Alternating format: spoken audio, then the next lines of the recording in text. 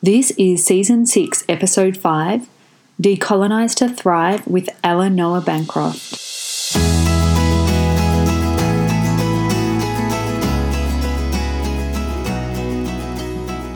Ella, welcome to the podcast. Morning, how are you? I'm good. I was just thinking it's such a stunning morning here, and I was just outside in the sun and feeding the animals, and it's my daughter's 3rd birthday today, and so I was reflecting on this sunrise 3 years ago, and I was thinking as I was going about my morning rituals, like how I just wanted to be outside and there would be very few things that would pull me inside, and I thought this conversation is the reason I want to go inside. So I'm really excited to see where we go. How are you feeling? How are you today? How's your body and how's your world feeling today? Good. It's like slightly muggy up here outside of Byron, and overcast, but the birds are chirping, and I'm just currently sipping on some hot lemon water and staring out the window at all of the bird life, which is just so active in the last month or so around our house. And yeah. I just heard the magpie come in then, and I've got the window open here too to try and capture like all the birds this morning. So I think between the two of us, maybe we'll just be silent and listen to the birds for 40 minutes and see. I think that will be a beautiful podcast too. But I'm wondering, just in this season of life, what's captivating you and what you're curious about, and what you've been this last little while. I guess what's really been alive in me recently is I've been doing a lot of fire ceremonies and work with fire, and trying to come back to more cultural practices that keep me in the present moment, and really trying to honor my ancestors on either side of my lineage and bring forth these ideas of ritual that honor and allow me to feel connected to them, because they are things that they once did there. And I'm just learning so much from sitting with fire. And I'm also working with an elder in the Northern Territory, which has been really beautiful. We've been doing fortnightly fire ceremonies together, bringing people together to just be in this place of nothingness but something. It's like the fire is so full of wisdom and magic and beauty and teachings, but also it gives us this opportunity to stop and be. And in this current climate that we're all in as a global community, I feel like fire could be really healing for people to just sit by and to just listen and to watch and to hear what their ancestors say to them through them. You know, the fire keeps telling me, like, I am owned by every human on this earth, every more than human kin. Like, we don't have any ownership of the elements through our cultures, but we are united through them. And it's so beautiful when we just strip back to the simplicity of that and realize our connection to each other, but also to these really beautiful, amazing things that cherish us every day. I love that. It's so beautiful to hear you move directionally. When we last connected a couple of months ago through a webinar series, you were dancing a lot with the water element and journeying with devotion around that. And now to hear you dancing with fire is so, I really resonate with that idea of presence and how it brings us back right into somethingness and nothingness all at the same time. And I've been not so much with fire, but on a bit of a journey with the sun recently, and I feel that what the fire shared with you, I feel very resonant with what I've been feeling through the sun, is that how biologically and physiologically and evolutionarily the sun has supported and touched each of us. And I think those sacred rituals right now at this time are more important than ever in our activism and in our daily lives, in the sacred everyday, I guess. So I'm curious more to hear about the fire, though. What else have you learned through that experience, particularly around your ancestry and that journey? I was with fire for most of the weekend, which was kind of nice, just being in the portal and the mystery and the really deep listening to it. And, what was so alive for me really was that, all of my ancestors at one point would have sat around fire and sat in circle and been with men or women or only women or only men. And this is something that, like, collectively every single one of us share. And I think at this current time, what the fire is teaching me to speak, or the words to speak, is to remind people of that, to remind people of this world where your ancestry was so deeply connected, and that if that may not be your reality right now, we can still always get back to that place, and that we can really, I feel like maybe it could sound a little woo-woo for people,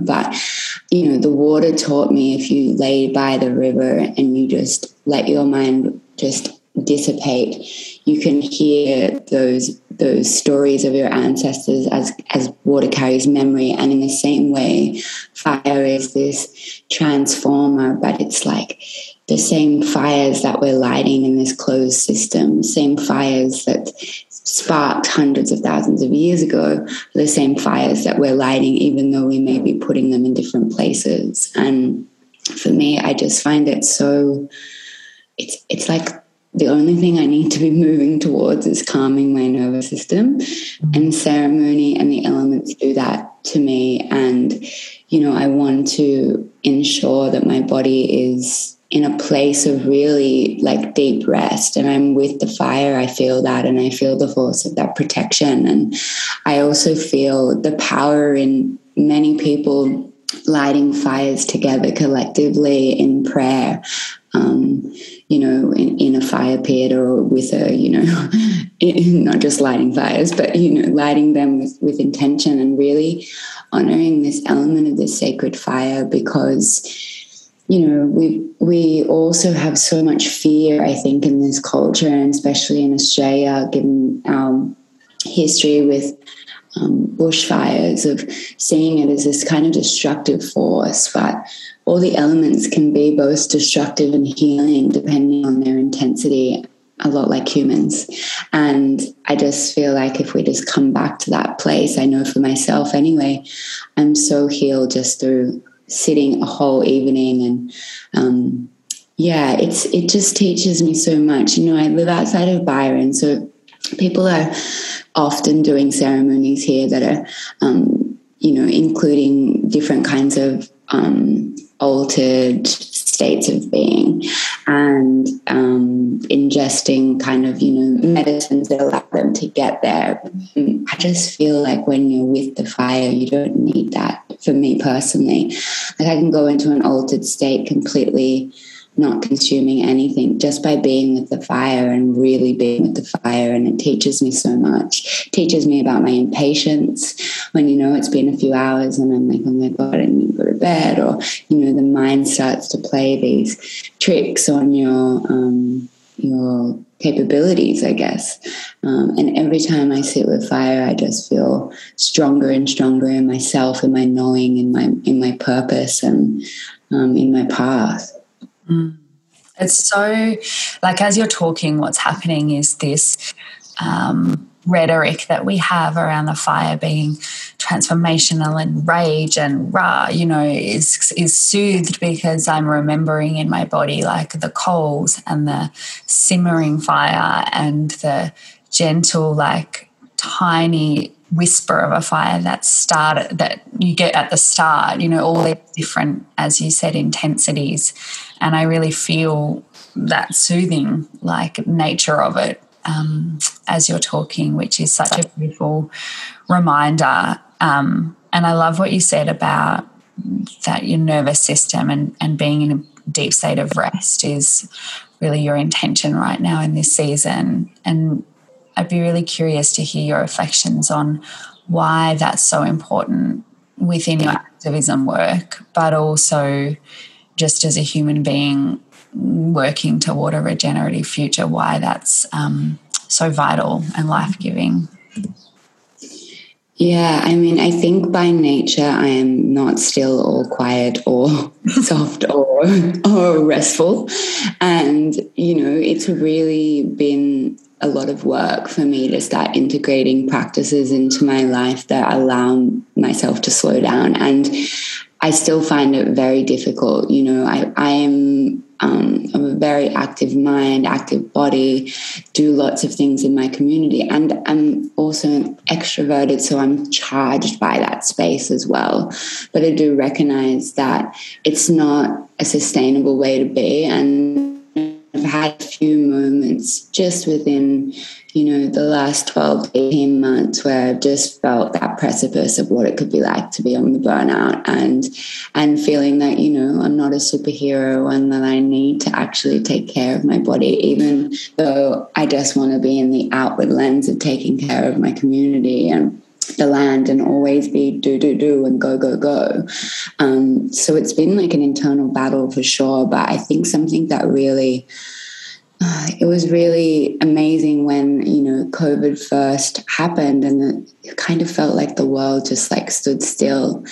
And last night I was talking with my partner and we were just saying, that there's all these like overcomplicated solutions for our current situation in the world, whether that be COVID or climate change. But what would actually happen if we all just like stayed in our houses, put the car keys away for a month, just walked around our neighborhoods, didn't travel anywhere, got off all of our electricity? Like there are these solutions embedded already alive and here that I don't think we need to create more. I think sometimes we can be too complex in our thinking as humans, and I reflect upon that for myself as well.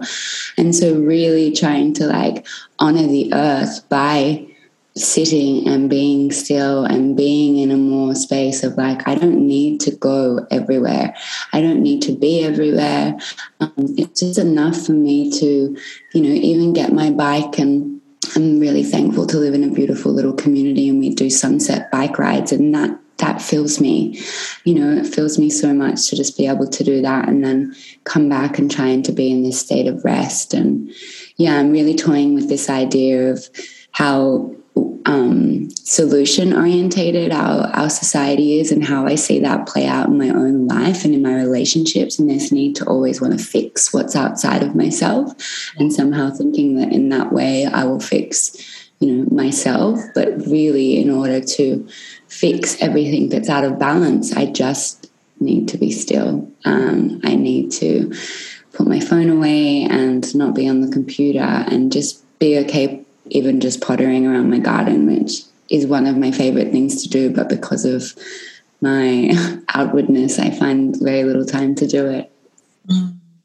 I fundamentally believe like that is the antidote, I think that if we're going to talk about regeneration, it has to come with the conversation of like who we need to be to make those decisions or to create those solutions or whatever it may be. Like, who do we need to be? How do we need to be? How do we need to be with each other? And I think that so often those problems that we're trying to fix or the complexity that we weave in comes from an incorrect problem analysis. Like we're not getting the root cause correct because we're not really willing to acknowledge, for example, the deeply entrenched ways that colonial capitalism like runs our lives or runs our nervous systems or runs our relationships. I think that it's easy to be like, oh, solar panels or, big green energy companies, and rather than looking within and saying, why do I need to consume and why do I want to extract and why do I want to put others down, and all of these really hard questions that come up when we as you said, stop being outward and start sitting by fires, that real discomfort and agitation. Do you kind of agree with that? Yeah. Yeah. And I recognize that everybody's journey is so different too. And that the way that I'm, often looking at the world and seeing our society is actually just a reflection of my own internal programming and the work that I've, done to see how Australian society and culture has impacted me, along with also my Indigenous culture, which have both been so prevalent in raising me. Yeah. And my mind just went in about 50 different directions. But I want to talk about, I guess, from that state of deep rest and the states that follow that, the mind states and the relational states, and, what is possible if that's the baseline for many of us, or not even the baseline, but that we can journey back to that state again and again, I think. What do you think is possible for us in our work, in our activism, in our community work, but also maybe more broadly, like what is a vision that you're working toward? I'm really working towards kind of what we've been speaking about, is really inspiring people to look around what they have locally and see if they can find the joy and beauty in the places that they currently are. And by that, I mean, we've had a global community for so long where accessibility to travel has been, for our generation, very easy to just jump on a plane, go to the other side of the world, experience all of these things. But I mean, COVID has just taught me so much about the power in staying in place and building community. Already I live in a place that's so strong with community, and it's only gotten stronger through our inability to have to leave, all of us, and we're creating new systems in many ways here, because we're realizing that in order to live in a local way, we need to be able to rely on each other. And a lot of my work right now is kind of untangling how I'm resting on the economic system, or what my mind believes around that. And, I go in and out of that for so many different thought patterns. And, I just keep coming back to home, which is that, like, this land in which I live, I'm also so fortunate to have bloodlines too, which makes me feel so strongly I belong here. But that's not what makes me belong here. It's actually how I relate to this natural world in my community. And I really am hoping to bring people on that journey with myself and inspire others around the country as well to look at what beauty lays in our backyard. We're so often, I think, as a colonized country, looking for answers in different places. But like I try to remind people, the same waters that I sit by on the ocean is the same waters that my ancestors in Scotland and England would have swam and played and been in, because the waters of this world are all intertwined, whether they are fresh or salt water. We all get to, no matter where we have been displaced around this globe, we all get to experience the waters that our ancestors have experienced. And, that's a really powerful concept. But it's also real. It's the closed system we live in. The earth that we all get to walk on is the same planet that our ancestors walk on. And so how can we find belonging and beauty in the places that we're in right now? How can we look after that land and really become strong custodians and take the time to build these powerful relationships? I think about the way, I'm in relation with the natural world, and it's been such a journey for me in my adult life to really reconnect, because everything in the mainstream and dominant society is kind of built to make people disconnect and to make people, have a false illusion of connection. But my relationship with nature has been like my relationship with my mother in many ways. I've needed that separation. I've needed to feel like, no, I don't need you, and I need my independence, or I don't need to have a strong relationship with you. And in my adult life, just realized, I need to be spending quality time with both of my mothers. I need to be loving them, the way that I would expect to be loved by a lover or by a mother. And I need to be, giving them touch in my hands and all of these things. And I really do see the natural world as a reflection of our relationship with our own birth mothers, the way that we relate to that space and those beings that bring us through.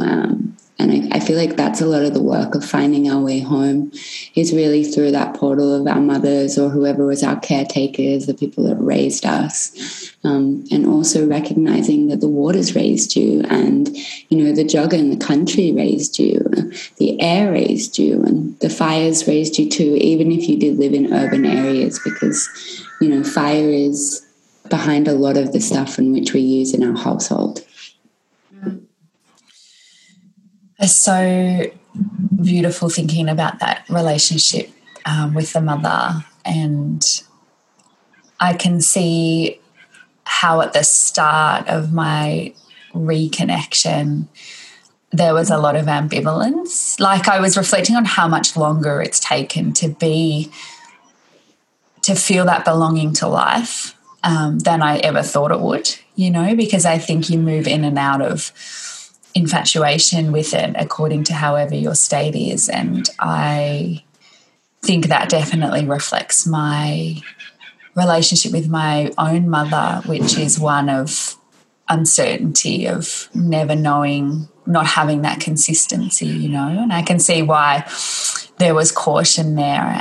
But now both the relationships I have with my mother and the natural world are very trusting and opening, and there's no entitlement to a certain quality of love. It's just reverence when I'm in their company, and I just love that so much. It reminded me, I was walking yesterday or a couple of days ago, and the grass is really long here. The native grasses have come back because the cattle's been taken off the property behind us, and so now we get to walk in these huge wild pastures, and it's so beautiful. And my hand was kind of running over the top of the heads of the grasses, which are starting to turn yellow, and I saw the most beautiful fox, and I've never seen her before. I've seen others and I know where their holes are, but I'd never seen this one. And she was young, and so there's an evening sun, and she was so vibrant, red and orange and white, and so alive. Like, every fibre of her being was alive. She must have been hunting rabbits or something. And I just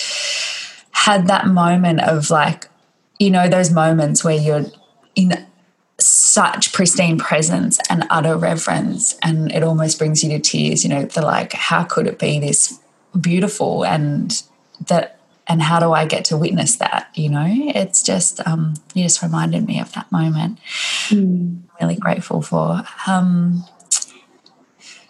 What's the role of embodiment in this? Because I know you work with Helena, and I am on 100% the same page about local futures and new economies, and sufficiency and reciprocity, and not needing more all the time, and healing that within us. But how do you think embodiment plays into this? Like, do we need to be in our bodies to be in place and be in relationship, do you think? And what's been your journey with that? I mean, yes. I think we're raised as a culture, especially in the mainstream, through our education system, to exist and live through the analytical mind, to really ignore our body and the subtle ways in which it speaks to us, or the not so subtle ways. And I believe that there's a real lacking of two quite massive things that make up who we are as humans, which is our spirit and our body. And this modern day society has forgotten to teach us how to be in both our spirit and with our body. And in many ways, I think that journey back to our body and back to our spirit is our journey back to the natural world, is our journey back to waking to the fact that we have everything we need. It's that journey back to calming the nervous system. It's so vital and important. And my beautiful partner is a somatic dance teacher, and she's just taught me so much about the power of embodiment and the power of your body actually being able to change your mind. When you're in a state of dance, you get into a state of this trance-like way where all thoughts leave. And I think that's really what we need to be kind of aiming for, is that when we can be in a place where the thoughts don't come. I think we've been fed a bit of a false illusion that ideas, we need to have them constantly, go, mind always going, without realizing the repercussions of having a mind that's constantly ticking over and impacting, health and well-being. And also when the mind is always chattering, like, there isn't space to have a conversation with the spirit or the body. And so, I definitely think embodiment and spiritual practices that get us more grounded and back into a place of trying to, I guess, bring balance to those three things, because the mind is powerful and we do need it, and so is the body and so is the spirit. But if we're not holding each of them in equal parts, we're imbalanced with what the natural world has created us to be. I'm thinking about how we would work, right? Like, I'm thinking a lot about, similar to you, how do I unhook from the economic conditioning? But I'm also thinking about, like, what would work in air quotes be? And I'm curious, as you've made that healing journey, how has your creative process and your work in air quotes process changed? And what have you come to learn about your own seasons and cycles? Because I think that this idea of the eternal summer and the eternal harvest, and like, so many of us want to opt out, but there's this feeling that we can't afford to, right? And I really hear that. I really get that. I remember that state in my nervous system, and I still go through it, cycles of it, right? Of scarcity and like, oh fuck, I can't, don't know where the food's going to come from this week, or where my kid's going to get shoes or whatever. How do we continue to challenge those while also staying safe, do you think? Well, I mean, I guess I'll just preface this by saying that I'm not a mother, and so the world is such a different place in this society for any woman who has children, and I recognize that. And I recognize that it's quite easy and simple for me to make choices to not consume because I'm just a single cell organism. I'm not operating with a extra beings that I have to take care of. So I just want to say that first, because I recognize all the hard work that every woman and man does in raising a child in this very harsh economic society, which does tend to force us to do all kinds of different works that make us step out of our integrity or, fall into scarcity mindset. I guess for me, I'm quite fortunate in that I've just never really been somebody that's worried about not having enough. And I'm unsure whether this imprinting has come from being raised like on the land and off-grid, quotation marks, before off-grid was trendy, with my mother and my brother when I was quite a young age. We lived in a very, very humble, I would say, like 2-bedroom shack, with no electricity and a water pump that pumped up, the creek that was down the road, down the river from us. And that's how we got our water source. And we were an hour and 20-minute drive from any kind of shop. And so having this kind of upbringing and this imprint, you know, what my mother did to both me and my brother, I think, is that she didn't even realize she was doing it, but made us so confident to know that everything we need in the world is already here. And in that way, it's so powerful, and I will forever be so devoted to my mother for giving us both that experience, because we are so fortunate, both me and him, to, you know, never get wrapped up in these ideas of not having enough. And I'd also like to preface that I'm definitely not wealthy. You know, I live in a share house with 3 people. I'm 33. You know, I have a beaten down car and I have no assets, you know, but it's not that isn't what I see in life as something that I need. And also, again, I don't have children or family yet. And so all of this may, and I'm sure will, change once that happens. But for me, I think, you know, moving into spaces of really this deep relation and connection with nature is ways that we can unpack the programming of scarcity.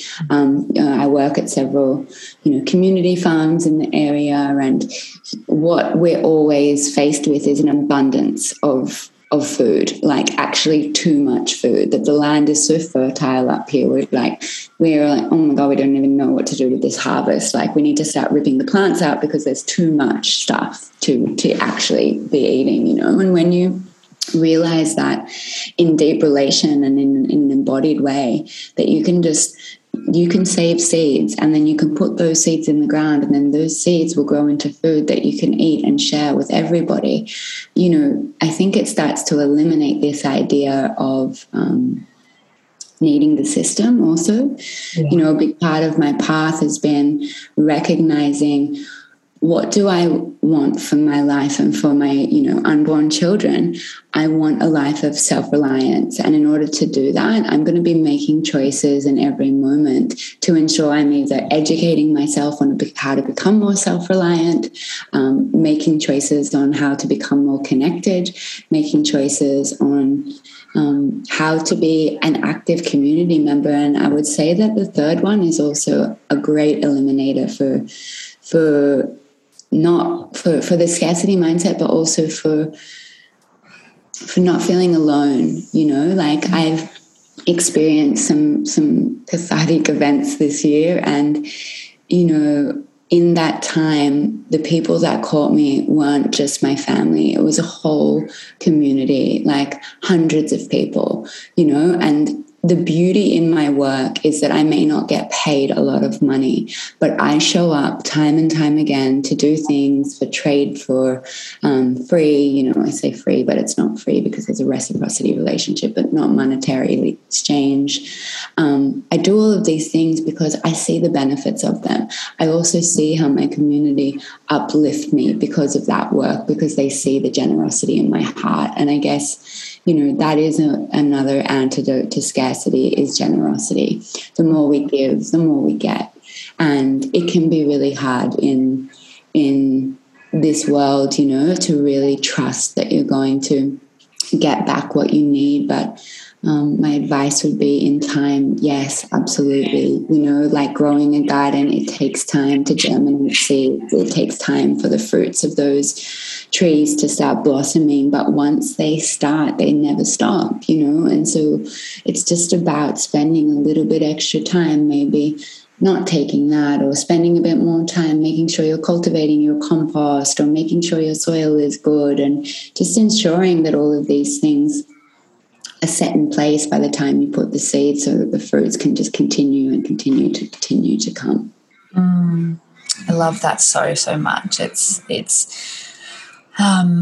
really on my heart today. And I was saying to someone yesterday, she does similar work to us, and she was saying she's never had less financially, and we're kind of the same. Like, we've probably never had less. I don't want to glorify a nervous system state of martyrdom or feeling so unsafe that you're putting your well-being at risk. It's not. I don't think it's that. But what you're talking about of sufficiency, of embodying sufficiency, And we were both reflecting on how rich we are relationally, how rich we are in terms of our relationship with the natural world, how rich we are in skills with our hands now, rather than just commodifying and selling knowledge and our mind. And all of that wealth is, to me, actually like the sustenance, like the nutrients, you know. The money is like fast food, but that is the fat and the protein and the nourishment to me. And I think that the future that you speak of and how to move toward it kind of one step at a time, the seed or the compost or just the walk out in the bush, my experience is that it starts to compound at a certain point, and then you'll turn around and realize how much reciprocity there is and how much your threshold for having less has increased, if that makes sense. It's like a double negative, but you know what I mean. Yeah, totally. And, your point is so true, because I'd felt this a lot when I was younger, living out very close to the mission where I went to school with all my Indigenous family. And, the perception by the people that lived in town in Grafton was that, we were all poor. But it's like you said, we were actually rich. We were rich in culture. We were rich in connection. We were rich in deep community and reciprocity. And so therefore no one would ever be poor. There would never be anybody that couldn't walk into anybody else's house in the mission and, make a sandwich or, grab some water or anything. It's like the assets may not be what you see as the success of assets, but what you get in so much more is the love and the generosity of being held. And it's shared, it's not owned or accumulated. And I think that's such an exciting future. Ella, I've loved this conversation so much, and I just really wanted to open the space for you to share or channel anything else that you feel is really important to share to those who may be listening now or in the future, if there's anything else you felt called to share. I think right now, what else is alive in me is just I feel really hopeful. I feel really hopeful for the future of our country, of our globe. I feel that we are on the precipice of really amazing potential system changes here right now, and we get to be the people that make those choices. I see these two kind of paths laid out in front of me in two directions in which to go, and I guess for me, I am choosing, the one that is earth-based, the one that is slower, the one that is community-orientated, the one that looks like nourishing, beautiful food that comes from our earth. And what I'm rejecting is, the techno future, really, and the one where our food is going to be made in labs and there will be screens and AI technology everywhere. And I feel like a few years ago, everybody was, really screaming for system change. And now we're seeing in this point in time that we have an opportunity to really make that system change. And I guess what I would urge everybody to do is don't wait for this to be top down. I think if we know anything is that the only way we can make change is from bottom up. So support grassroots communities that are looking after the land, that are stepping away from screens, that are educating our kids to be in nature, that are building deeper connections, and do that in your own self and space, and see what a life of self-reliance can look like with a community as well. Such beautiful words to finish. Thank you so much for your time and wisdom. You're welcome. Thanks for chatting.